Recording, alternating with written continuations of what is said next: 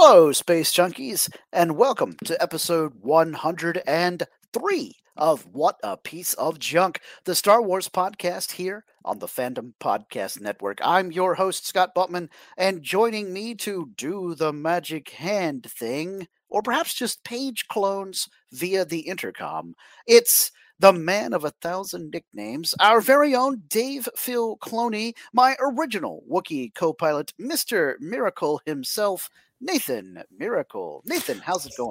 CT9904, please report to Admiral Rampart's office. Yeah, there we go. CT9904. Always Howdy. eating. How are you today, Scott? I'm doing great. Today is one of those rare instances where on a Sunday we got to hang out in person. Earlier today, we gathered at the beautiful Infinity Games and Toys here in Rutherfordton, North Carolina, to play some Star Wars Legion, the erstwhile #1 Star Wars model game, and perhaps will remain so, but maybe not with the advent of Shatterpoint from our friends at Atomic Mass Games sometime in the near future. But yes, Nathan took his collection of Snow Troopers, Mud Troopers, and Death Troopers, alongside one Dark Lord of the Sith, and kicked my chronometer by killing all of my rebels and winning the game 5 points to nothing. Now, while that is true, I will point out that your Princess Leia got some revenge on her dad because in 2 attacks, she managed to do 6 damage and knock out that Dark Lord of the Sith. She apparently just knew where the off button was on his machinery because I rolled 6 blanks on my defense dice, which is really hard to do. Yeah, and you may not think it to look at her, but Leia in Star Wars Legion has some cool martial arts abilities. So I guess when you're a noble on Alderaan, you learn Teras Kasi or something. After she got kidnapped, I'm sure she took some self-defense classes there. But yeah, I was also able to purchase some new cards, a new card pack. So I have Boba Fett, Bosk, and Cad Bane here as mercenaries rather than working directly for the Empire or the Confederacy of Independent Systems. Yes, and after my shellacking at the hands of the Empire, I decided to make a purchase myself to add one Din Djarin, the Mandalorian, to my Rebels options of selectable operatives, and he comes with everyone's favorite Baby Yoda, Grogu. Do the magic hand thing. Yeah, I'm really glad you didn't have any Beskar Spears today, so we'll see how future games go. Yeah, that'll be pretty cool. So we are getting ready to start a Star Wars Legion League over here in Rutherford County, where we'll be doing 600-point games, so not quite skirmish, but not quite all the way up to a full-size game, where everybody gets to include a bounty hunter on their team, even if their team doesn't normally have access to bounty hunters. And the scenario that we'll be doing for every match is hostage situation. So that'll be interesting. Yeah, I should join up and bring Boba Fett because then it's just another clone. It is. Yes, you could have a whole group of nothing but clones. Everybody's Jango Fett. Yeah, Jango Fett, weirdly, not in the game yet. But yeah, that is weird. But I'm sure we'll see him sometime soon. I'm sure, yeah. But we're not here to talk about that clone, or even tabletop Star Wars games. We're here to talk about Star Wars The Bad Batch, Episode 3 of Season 2, The Solitary Clone. So we're going to jump right into it with our analysis of this episode. This was one of the most enjoyable pieces of Star Wars animation that I've seen, probably in the last year and a half or so, maybe even 2 years. This was a really good episode, and Nathan, I don't mind telling you, even before we get into the 5 questions, I enjoyed this episode better than either of the first 2. Oh, I totally agree. As a matter of fact, if you've listened to our last episode, you'll notice that we talked about some things that we wanted to see happen this season that happened in this episode. Mm-hmm. So I'm going to claim that we're prophets and all that good stuff because we hit the nail right on the head, and I'm really glad that we got what we got. Yeah, there's another Star Wars podcast out there who likes to do a segment of Prophet or Loser. And I'm going to say we got Prophet on this one. Definitely not Loser. So hat tip to Rebel Force Radio. We were definitely predicting the future here. Although when it comes to Star Wars animation, and specifically clones, I feel like Nathan gets half credit for these because he's part of the Phil Cloney neural network. I don't always read his mind, all right? Sure. That's what he told you to say. How did you know that? All right, moving on. The 5 questions. Nathan, what was the thing that you liked most about this episode? I'm going to go with the title, The Solitary Clone. This is something that Dave Filoni loves to do. This title could have more than one meaning. It could be CT-9904. He's definitely solitary in that when he sits down to have a meal, the other clones leave him. He certainly feels alone. He's the only member of the Bad Batch who's not with the Bad Batch at this point. But at the same time, it could refer to Cody because he feels isolated too.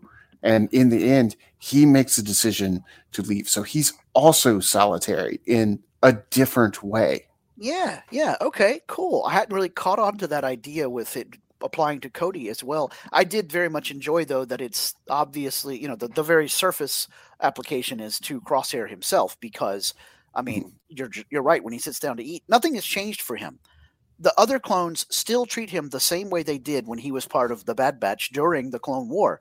And they would never go over to that table where the Bad Batch would sit and eat. Wrecker and Hunter and Tech and Crosshair would all sit by themselves. And so Crosshair still has to do that. He's still ostracized, even though he essentially gave up so much for the Empire. I think one of the interesting parts of this episode was when Rampart was asking him about how long were you basically abandoned on Kamino, essentially during the season finale of season 1.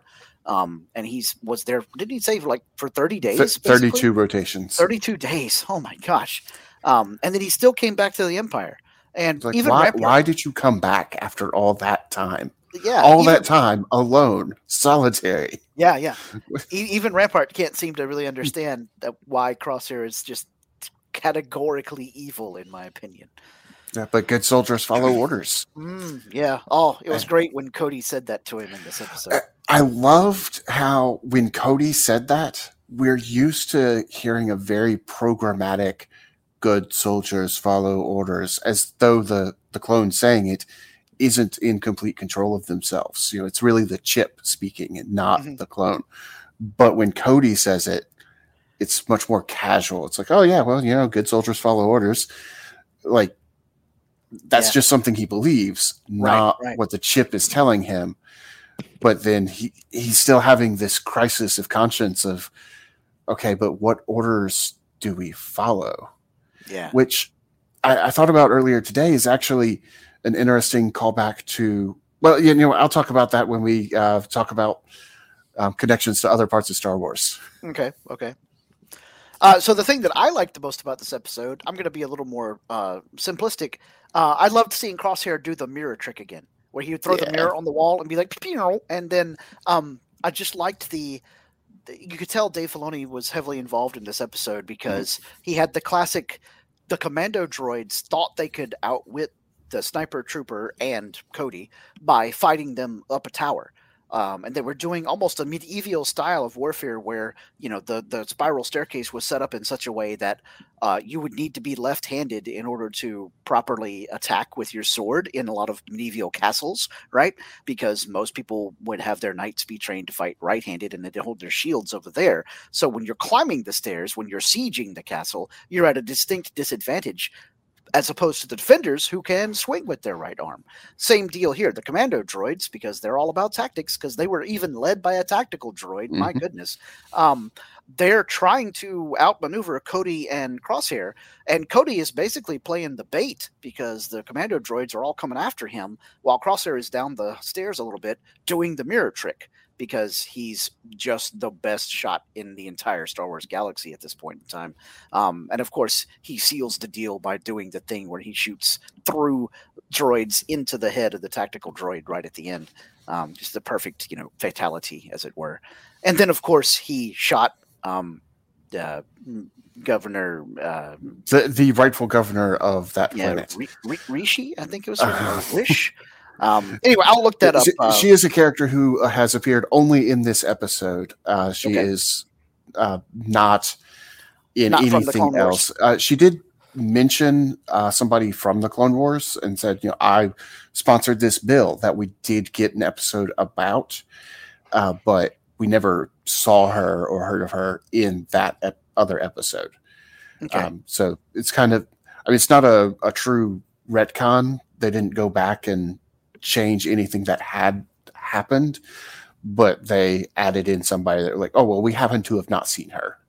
Yeah. It's the classic, I was just off screen when that happened. Yeah. Yes. Yeah. Cool. But yeah, that was my favorite part, was getting to see Crosshair do the mirror shot trick again. In fact, I liked that so much that this past Saturday night when we played Dungeons and Dragons and I had my dual crossbow wielding guy, I kept trying to figure out a way to use those magnets that I had received to stick something reflective to a wall and shoot the energy bow across the thing like Crosshair, just to watch you lose your mind as Dungeon Master. But I could never find anything shiny in that Necromancer Crypt of Ruins because, well, it was all moldy and disgusting. Yeah. Still a good time. Okay, well, now that I know that you're going to try to do that, I'll make sure that something shiny comes up. Yeah, totally. All right, question 2. What did you dislike the most about this episode? So this is not really directly the episode, but there were some things that we thought we knew about Commander Cody. About him supporting the Empire and becoming a stormtrooper that have turned out to be decanonized. So they weren't fully canon in the first place, but now they're confirmed that that is not canon. Yeah, this definitely did not happen. Exactly. So that's always a little disappointing when something you think of as canon becomes decanonized, but at the same time it creates a new canon. So yeah, I mean, it's not like we haven't had this happen before in Star Wars. Exactly. And as much as people like to complain about Disney's acquisition of the property some 8 years ago now, no, longer than that, 11 years ago now, or gonna be 11 years this year. Even before that happened, there were things that would constantly be shifting amongst canon or decanon. Yeah, well, and quite frankly, at a certain point, there were so many conflicting things that weren't canon, but couldn't all be true. Yeah, this is part of the reason why when Disney decanonized the expanded universe, there's things in the expanded universe that I would have liked to have seen be canon, but there's so much conflicting stuff they couldn't make it all canon. So really what they've done is they've taken bits and pieces and said, we like this, we don't like that. So things like Thrawn came back. So, they're taking the best bits and have been over the past decade or so. But, it's okay for them to say, hey, you know what? There was a story there. It's not that story is bad, but we have a better story to tell. Right. For me, the thing that I disliked about this episode was the fact that Commander Cody's disappearance was off screen. I would have liked to have seen an actual shot or two, or even a whole scene of him stealthily escaping from the base. Maybe even he has to stun some fellow clones so that he can get away. Or even Crosshair, sees him running away as part of that and draws a bead on him and then decides not to pull the trigger for whatever reason, that would have been cool. Although I don't think we're going to get any sort of redemption for Crosshair until the very last minute. So maybe that part wouldn't have happened. But nonetheless, I would have liked to have seen Cody making his departure. So the only reason that I wouldn't list that as my least favorite part of the episode yet is because I think we're going to see him later in this season. And that he's going to join up with the rest of the Bad Batch and Rex as part of the defected clones. Oh, sure. Definitely. I just meant I would have liked to have seen Cody doing his extrication from this particular clone base. Yeah. I can see that. Yeah, yeah. I mean, it's not like, a deal breaker for me that it ruins the episode, but Yeah, this particular episode is kind of hard to come up with what did you dislike? And there's not really anything I disliked in this episode. It's kind of the thing I liked the least, Yeah, exactly. Yeah. All right, question 3. What connections did you draw to the rest of the Star Wars galaxy? I'll go first because I think you actually have several to talk about here. These are a little obvious, but it was still cool to see it happen. Battle droids of all, particular stripe and flavor, even a tactical droid. It's really cool that they had like an almost independent network of droids so that they didn't receive the shutdown order. Or if they did receive the shutdown order, somebody on this planet is good enough with droids to get them back up and going again. And set them to where they would obey the governor and her crew instead of obeying Darth Sidious and so forth, which was neat. I feel like, though, with Star Wars animation, we've had several instances of the last Battle of the Clone Wars kind of episodes over the years, because we had some battle droids happening in of course, Clone Wars Season 7, which were really far along on the timeline. And certainly in Star Wars Rebels, there was one episode where they found some battle droids still functioning and online. But now those battle droids in Rebels were... the Clone Wars are still happening. It's almost like there was a plethora of stories set in the Pacific right after World War II, all the way up through almost the 1970s, where it was some adventure yarn and people found a couple of Japanese soldier holdouts that didn't know World War II was over, hiding out on some island, some really tiny atoll out there in the Pacific. And when the Europeans or Americans showed up, they started fighting them as though it was still World War II. So yeah, there's that sort of thing has happened historically. Yes, the Battle of New Orleans in the War of 1812 happened after that war was officially over. But at the time, your telecommunications were not a thing. Right. And word had not gotten from Washington, D.C. to Louisiana to let them know, hey, the war is over. So actually, both sides on that one thought the war was still going on. They just hadn't received the shutdown order, so to speak. Right, yeah. And the same thing happened in the American Civil War as well. There was some fighting between the Confederacy and the Union shortly after the Confederacy ceased to be a thing. Of course, there's also fighting before the Civil War on that one. But, yes. Just in general, lots of fighting. But anyways. Yeah, so now what connections did you draw between this episode of The Bad Batch and the rest of the Star Wars galaxy? So there were the big obvious ones, as you mentioned. We have the droids that are referencing the Clone Wars. Now, the shutdown order, I found out this week. I didn't actually know this when I watched the episode, but found out later. The shutdown order was actually given by Darth Vader after he, on Mustafar, after he took out the Separatist leaders, but before Obi-Wan showed up. Neat. So that's when the shutdown order would have gone out.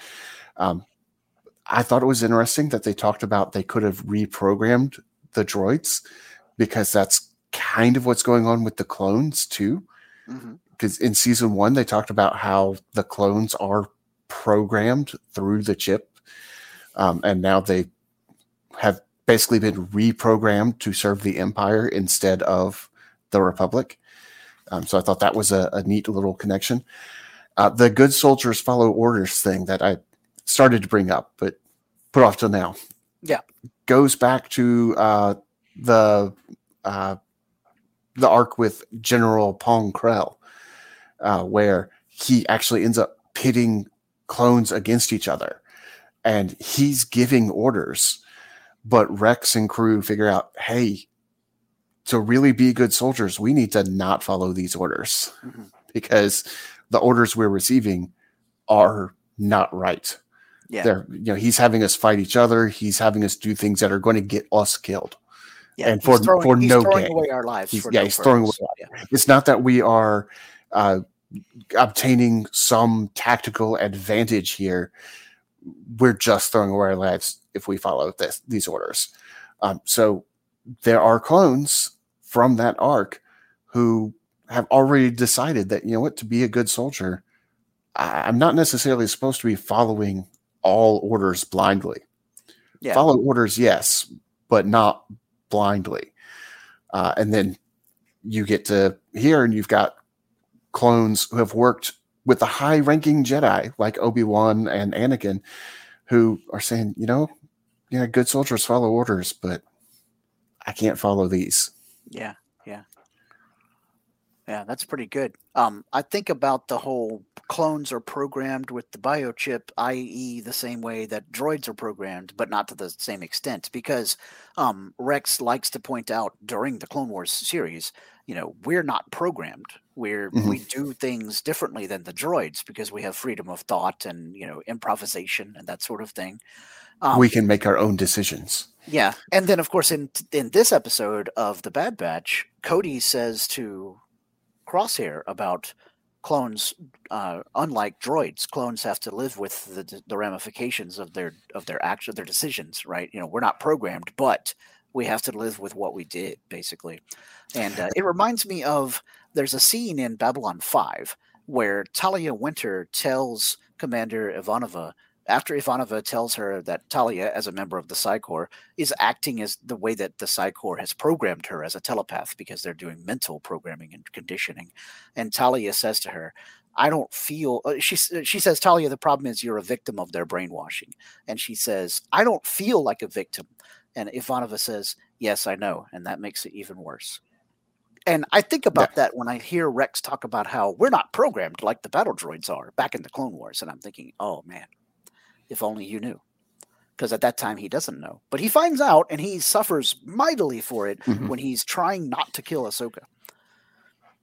Yeah. So I do wonder if part of Cody's decision-making here goes back to, okay, we just figured out that there's still droids out there that haven't received the shutdown order. At the same time, in the Senate, there's this bill that they're trying to put through that's basically going to shut down the clone program. Are we just waiting for our own shutdown order? Yeah.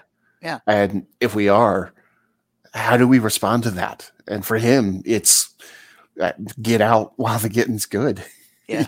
Leave before that happens. It's a perfect example of why Palpatine is the ultimate Darksider, because he views droids and living life forms as totally expendable, totally programmable.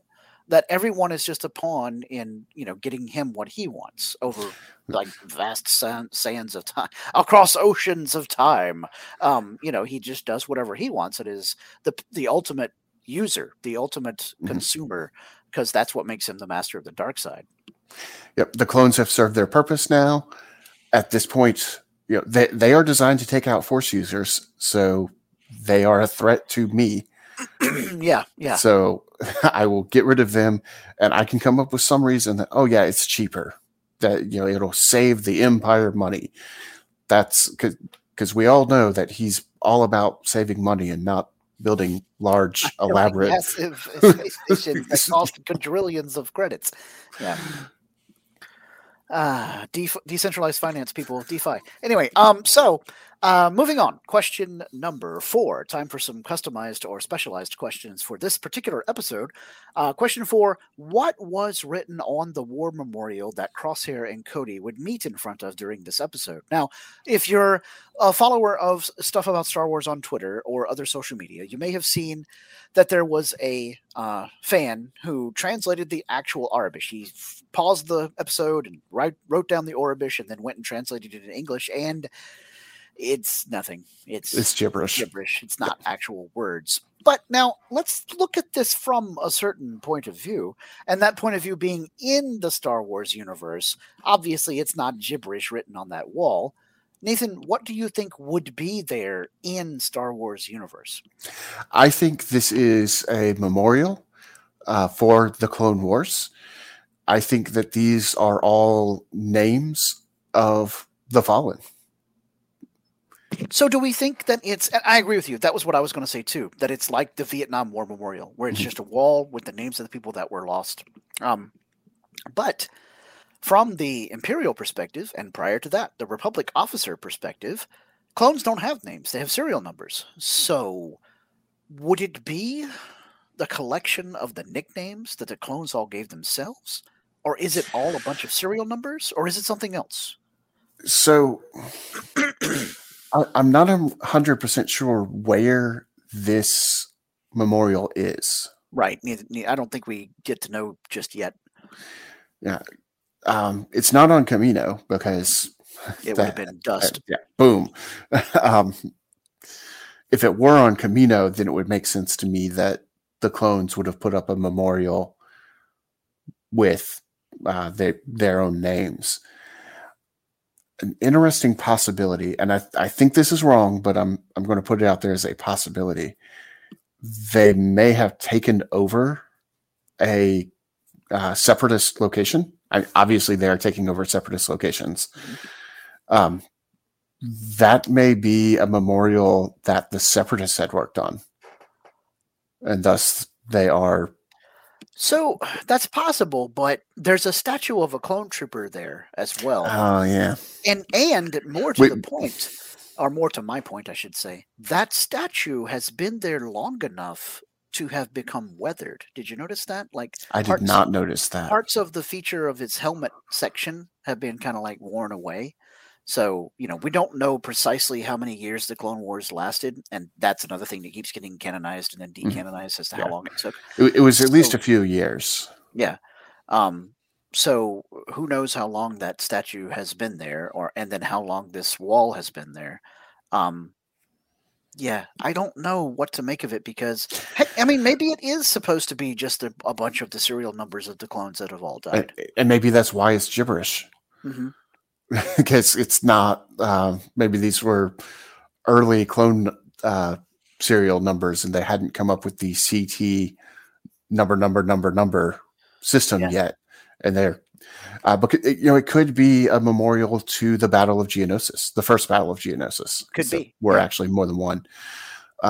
In which case, that could be serial numbers of clones who never got a name.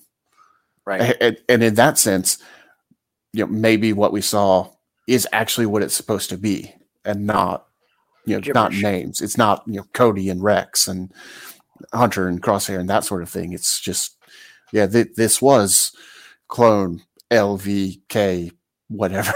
Clone LB249, or so on and so forth. Clone THX1138. Yeah. Oh man, it would have been so nice if that was one of them. Yeah. I'm sure that we'll find out, if not at the end of the season.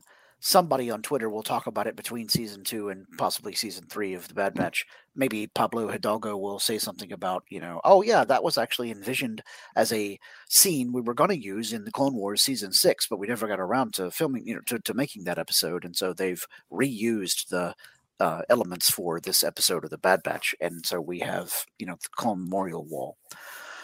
Yeah. Anyway, it's fun to speculate to what that would be in universe. Actually, it might be even cooler than that, and it's some ancient memorial for a war that nobody remembers what it was about, which makes it super apropos for the clones to use that area as a base. And perhaps that statue that I was looking at isn't a clone trooper at all, but some ancient warrior. Could be. We know that there are such things. General Grievous's lair mentions, ancient warriors of races forgotten, and Grievous is like the last warrior of his race. Which is cool because in Star Wars: The Old Republic video game, you see members of his race from way back in the past, that when they weren't, extinct or so near to extinction. Yeah, okay, so that would be very fitting for Star Wars. Yeah. All right. So, and then question 5 here for this episode, Nathan. All right. Well, I had to ask it. How does Admiral Rampart know exactly the very moment that Crosshair sits down to eat lunch? Because that is the moment that he calls him to the office. Yeah.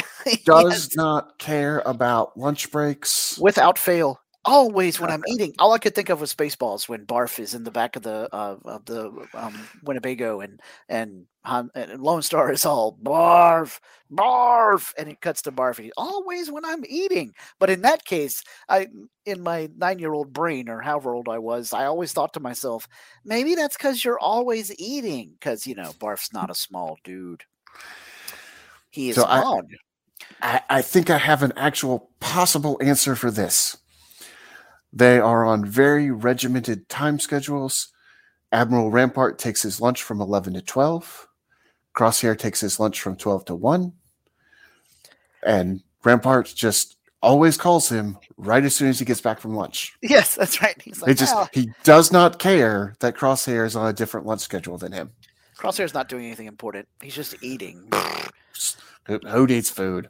I kind of like the idea that Kevin floated on our chat earlier this past week. He just has a camera feed directly into the cafeteria pointed at the Bad Batch table because he just always watches Crosshair, and he's like got his finger hovering over the intercom button, and Crosshair's like, spoon.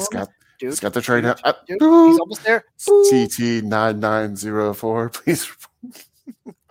It's like the worst high school principal ever. That or it's like in a department store when somebody's calling over the intercom. It's that very dull, monotonous. You can tell. CT9904, please report to checkout or to guest services. Attention, Clone Mart shoppers. Anyway, okay, yeah. So that's exactly it. Rampart gets his sick, twisted jollies of messing around with the clones because this type of disrespect for subordinates flows downhill, of course. You got Palpatine at the top, who respects nobody. Then Vader. We all know how Vader feels about subordinates. You have failed me for the last time, you piece of garbage, etc. And so it just rolls on down to Rampart, who treats the clones like garbage. And in this case, he does it to Crosshair, who is just a glutton for it, apparently, because he's still committed to the Empire. And I definitely hope we get to see him at the end of I hope it's this season. At the end of season 2, Crosshair does his last moment of redemption. And of course, in Star Wars, redemption equals death. So he's going to die for the cause and so forth in some way. And then, I hope he dies taking out Rampart. That would be cool. Because we know that Tarkin's around at this time, and Tarkin survives to the original trilogy. We don't ever see Rampart around in the original trilogy. Now, it's a big galaxy. Maybe he's over there. Yes, he's just off screen. He's on the Death Star 2 floors down when it gets blown up. Could be. Yeah. But I don't know. I just feel like Rampart's not making it out of it alive, and I think Crosshair is going to be his end. And when Crosshair shoots him, he's going to be all, Admiral Rampart, please report to the other end of my gun. Yeah, sorry. Yeah. That's for interrupting my lunch over and over. You know what? In fact, blam. How about a knuckle sandwich? All right. Okay. So, there we go. And, speaking of interrupting, I think we're going to have a quick promo here to tell you about all the other shows that you can hear right here on the Fandom Podcast Network. Thank you for listening. We hope you're enjoying this podcast. Here are the other great shows on the Fandom Podcast Network. Culture Clash, where we discuss the latest in entertainment and pop culture. Blooded Kings, our show covering the entire Highlander universe. Couch Potato Theater, we celebrate our favorite movies. And Time Warp, our fandom flashback show discussing a year in movies and our favorite retro movie, TV, and pop culture topics. Good Evening, discussing all things Alfred Hitchcock. Hair Metal Podcast, we cover the rock metal music of the 80s and early 90s. Type 40, a Doctor Who podcast, discussing the time-traveling Doctor Who universe. Lethal Mullet, an action film podcast covering the 80s, 90s, and beyond. Also, check out the Lethal Mullet Network for more great podcasts. What a Piece of Junk, our Star Wars podcast. Making Treks, a Star Trek podcast with a deep dive into the final frontier. The Fandom Show, our Fandom Podcast Network live YouTube show discussing the hottest topics in fandom. The True Believers MCU podcast, discussing the Marvel Cinematic and Television Universe. Union Federation, our Star Trek, and the Orville Show. And we're proud to welcome the BQN Network to the Fandom Podcast Network. Please visit our friends on the BQN Network, a Star Trek Universe podcast that also includes your favorite topics, movies, history, superheroes, and more. You can find the Fandom Podcast Network on YouTube. The Fandom Podcast Network is also on all major podcast platforms. The Fandom Podcast Network audio master feed is on Podbean at fpnet.podbean.com. You can find the Fandom Podcast Network on Facebook, Twitter, and Instagram. You can email us at fandompodcastnetwork@gmail.com. Thank you so much for listening, and remember, respect others and enjoy your fandom.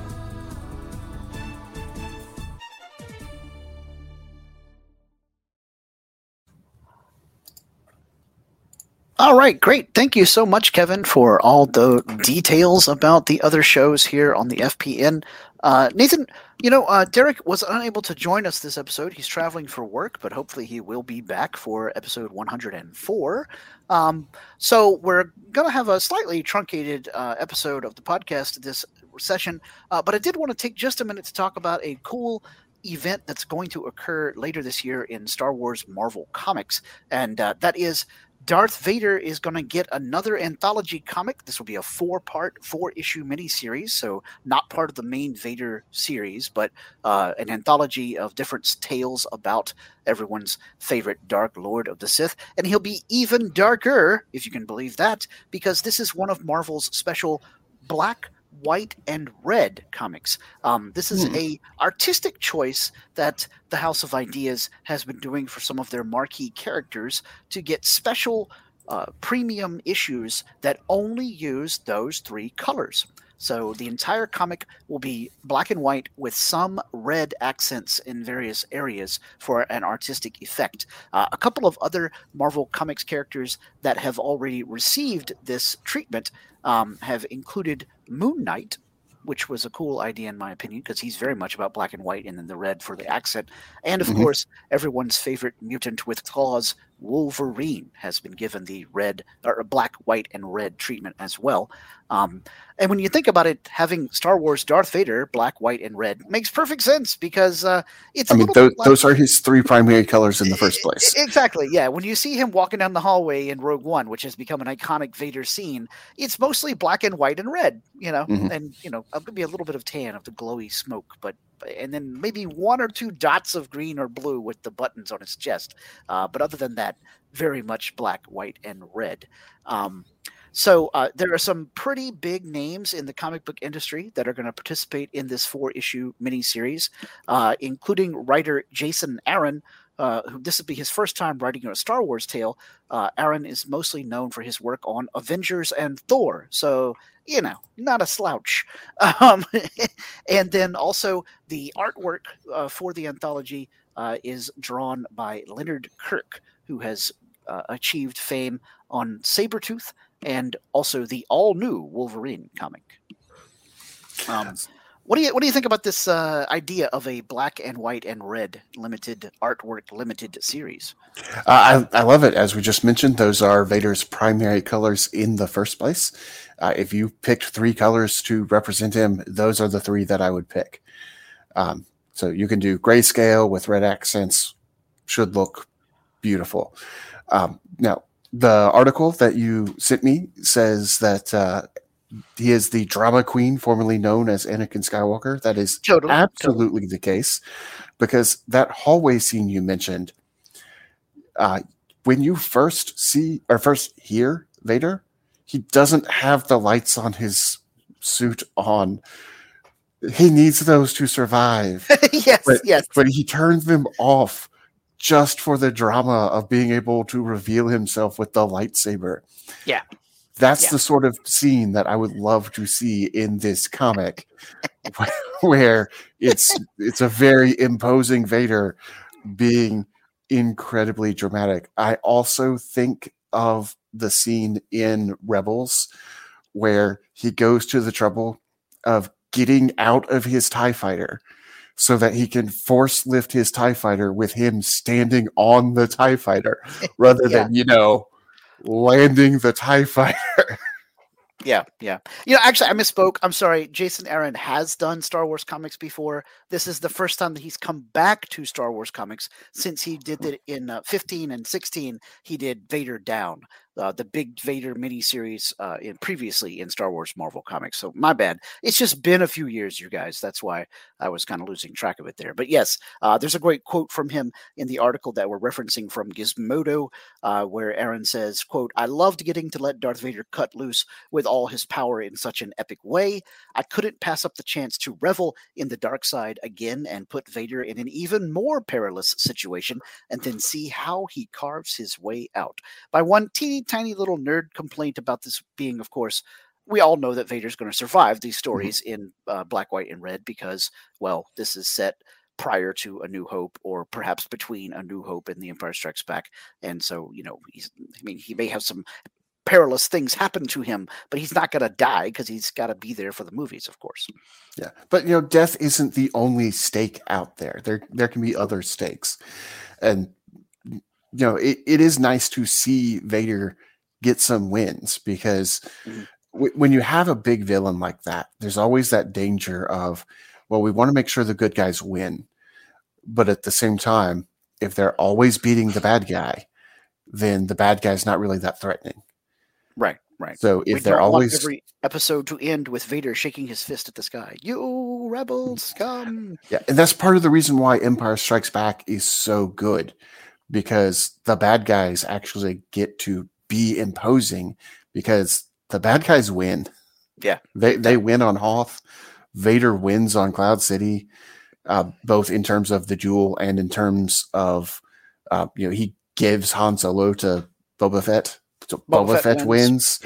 Yeah. The villains get to, you know, have their day, which makes them, you know, it raises the stakes for the next movie. You know, we Return of the Jedi knowing, hey, these guys are tough. They beat us in the past. Yeah.